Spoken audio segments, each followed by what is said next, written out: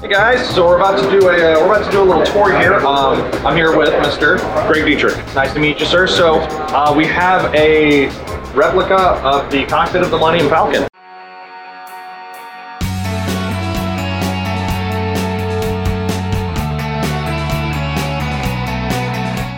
So I guess you're gonna be nice enough to give us a walkthrough, talk about the process of making this guy, all that fun stuff, right? Absolutely. Awesome. Yep. Welcome everyone to the full-scale replica of the Empire Strikes Back version of the Millenium Falcon cockpit. Cool. So important to point out the Empire Strikes Back part, right? This is the Empire Strikes Back version with a few elements of The Force Awakens. Okay. Included and involved, because there's Rays now, so Okay. we want to have them share the experience and stuff like that. Where I'm standing is what we refer to as the cockpit entrance side, and if you're a fan of the original series, we never saw this area. We never saw it. The Force Awakens, we have that iconic shot of Han walking down the hall. He turns here, and we finally see this area. Right. So for years, as I'm working the project, I never finished this back area because I really didn't know how to cap it off. There was nothing. I just didn't know what to do. Well, we had the pads kind of in mind, but what was this going to look like?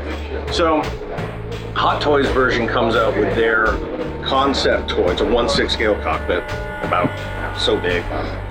And they had a couple of little elements, some hoses and wires, and I saw that and I went, got it, that's what I'm going to do. But I didn't want to do a direct copy. I wanted to pay homage to the original designers, the original elements of the Empire Strikes Back version, which if you're a fan, there's just stuff everywhere going on. So all the pieces you see are all designed, laser cut, handmade, painted, primed, detailed. There are real-world elements, such as this fan shroud from a Kawasaki. You got some Kirby vacuum hoses. You've got an iPad touch here, but like this housing right here, handmade. A lot of this stuff up here, handmade. You got some computer fans, but the actual base it's sitting on, it's all handmade.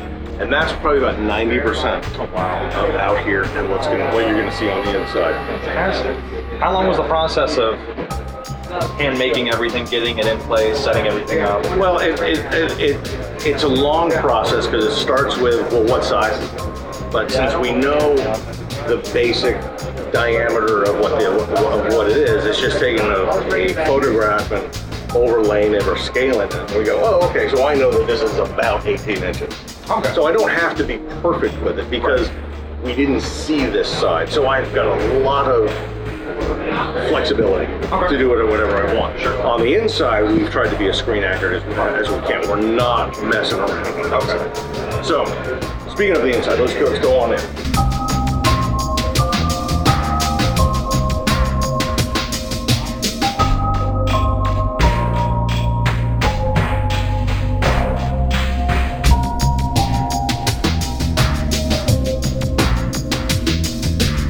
It's very rare when I ever get to sit. Very rare.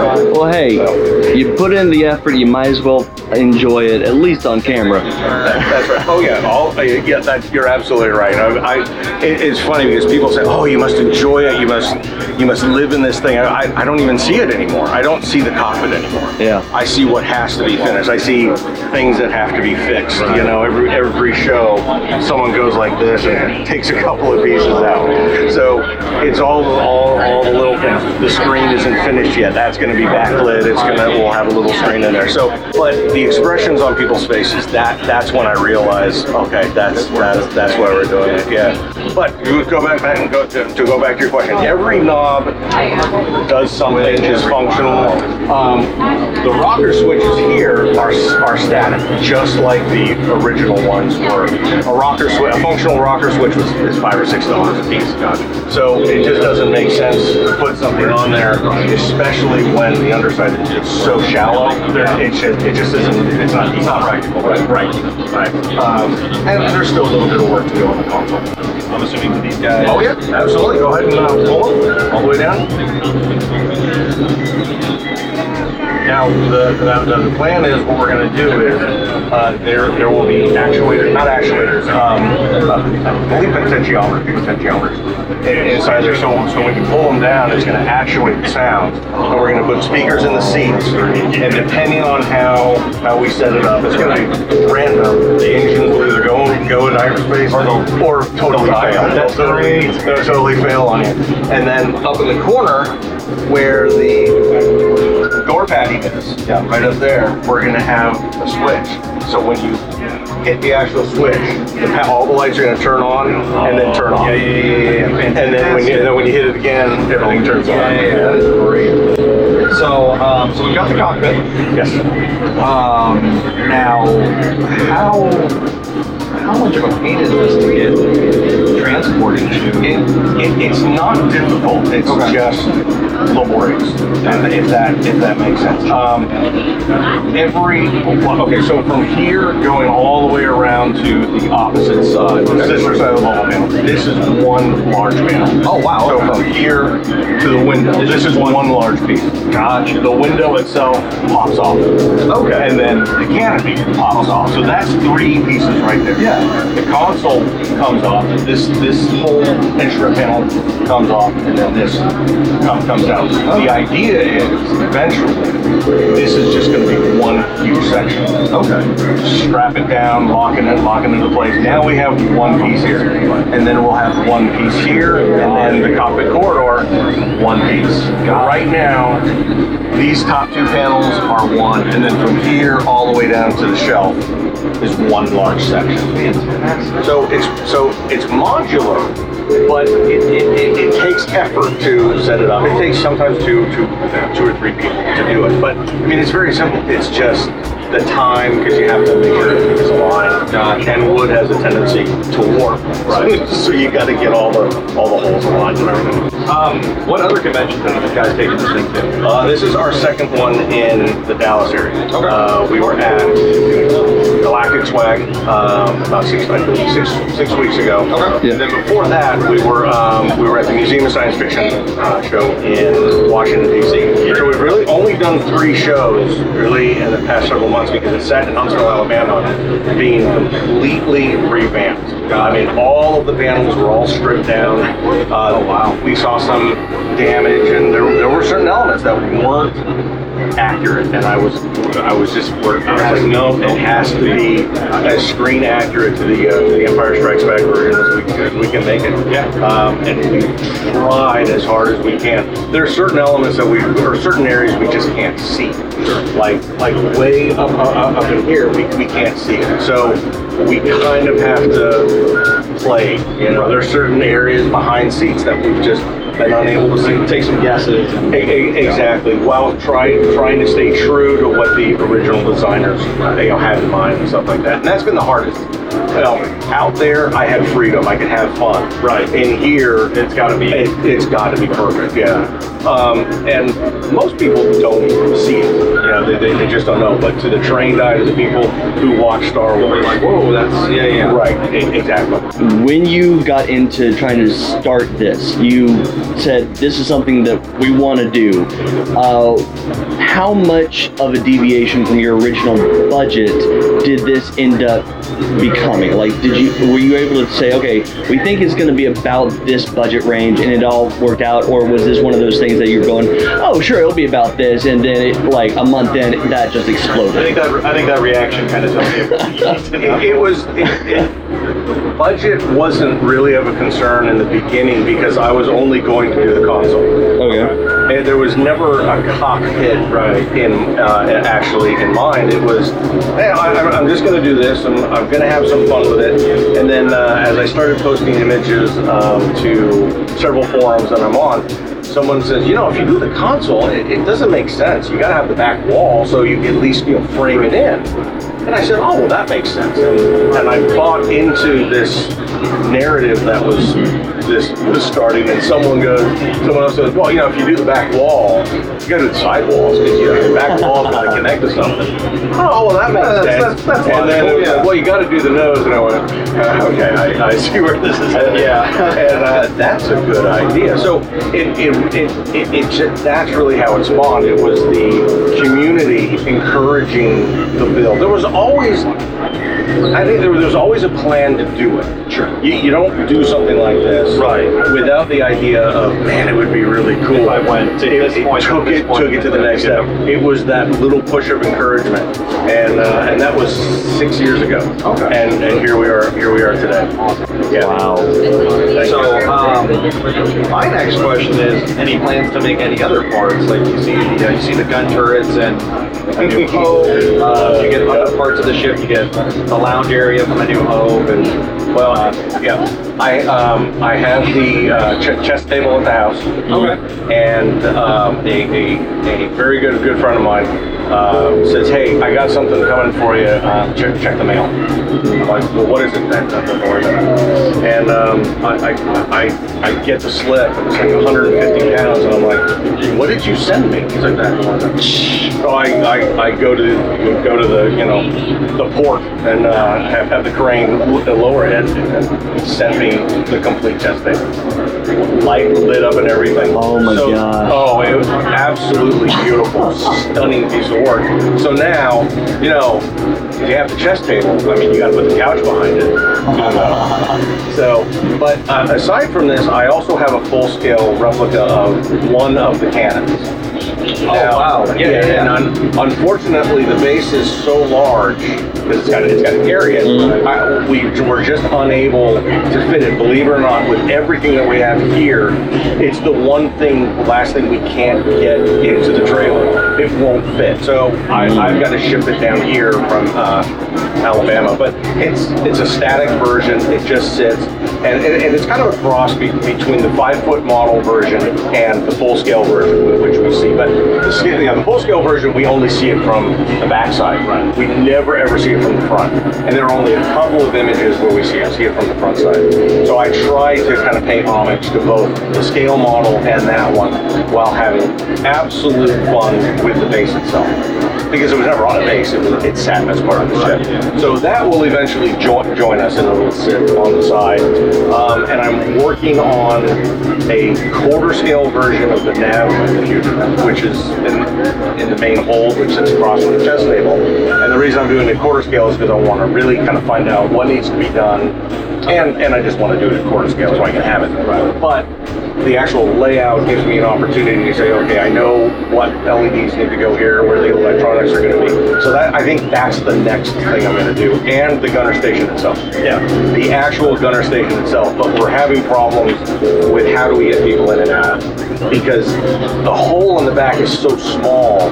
How Han and Luke got inside, we don't really know how to do that yet. So we're trying to kind of work. Do we swing panels out? It's just because you got to be able to get people in and out. Sure. So that's one of the other elements.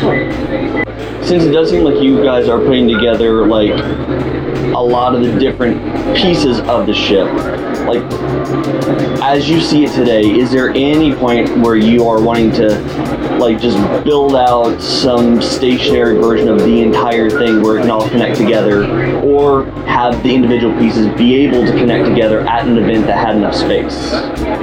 When the back wall started, the plan was to build the entire thing. There was no doubt. Yeah. We have to build the whole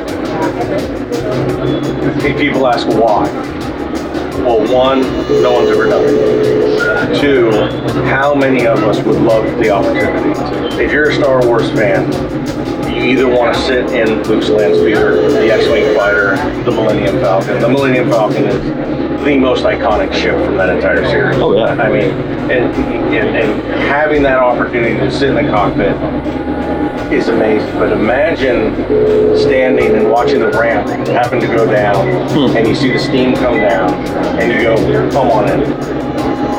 That's the goal. That's the plan.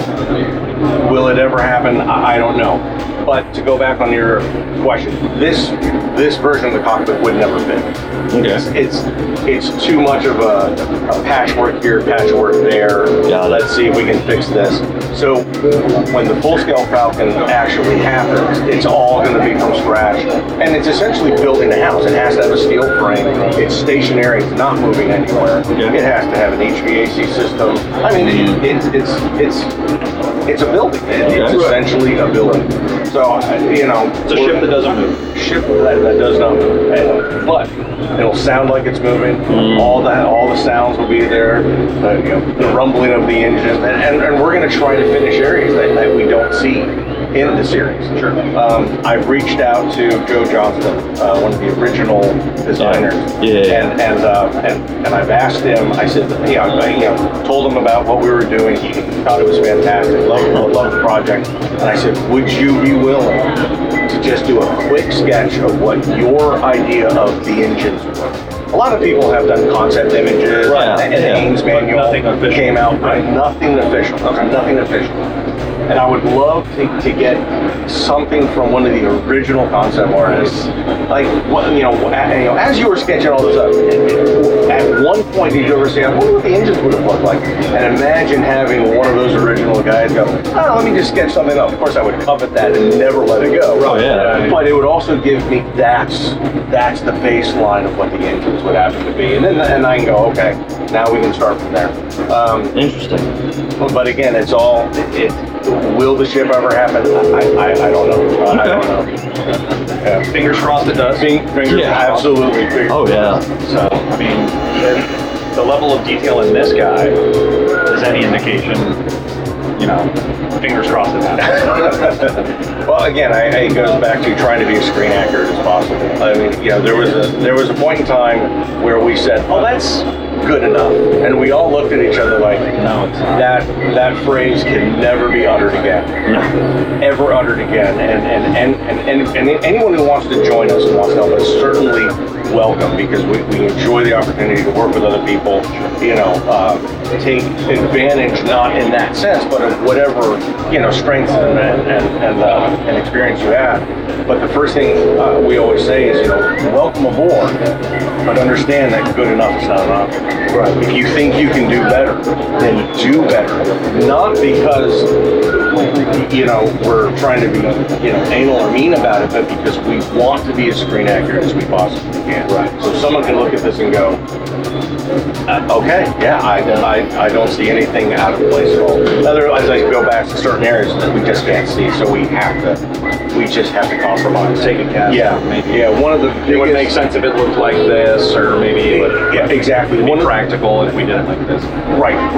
One of the biggest compromises we've had to make, and no one sees it, and I don't even know if I should mention it, is the window. The front window has seen the biggest compromise, because the full-scale exterior version versus the scale model version versus the interior set models are not the same. So some areas are wider, some areas are deeper. So we have to say, okay, where do we compromise to make it look as accurate as possible without compromising the other side, and the same without compromising the other side. So there are certain areas that just from an exterior side would never have worked. It physically would not have worked. So we can censor that part out if you want. It'll work. For this version, speaking of the window, yes. Is there any plan to actually have a window that can be put over that for any purpose? The windows come up all the time, and I don't know whether you can feel it, but it does get a little bit hot in here. Yeah. It does get a little hot with all the LEDs and people talking and stuff like that. Despite there being a massive open window, it just gets hot. Okay. So having the windows would look amazing, because you can dirty up the edges. You can have that look, but photograph-wise, you can't take photographs inside because you're going to get a flash. Sure. And it's going to wind up just getting too hot. There's no ventilation system.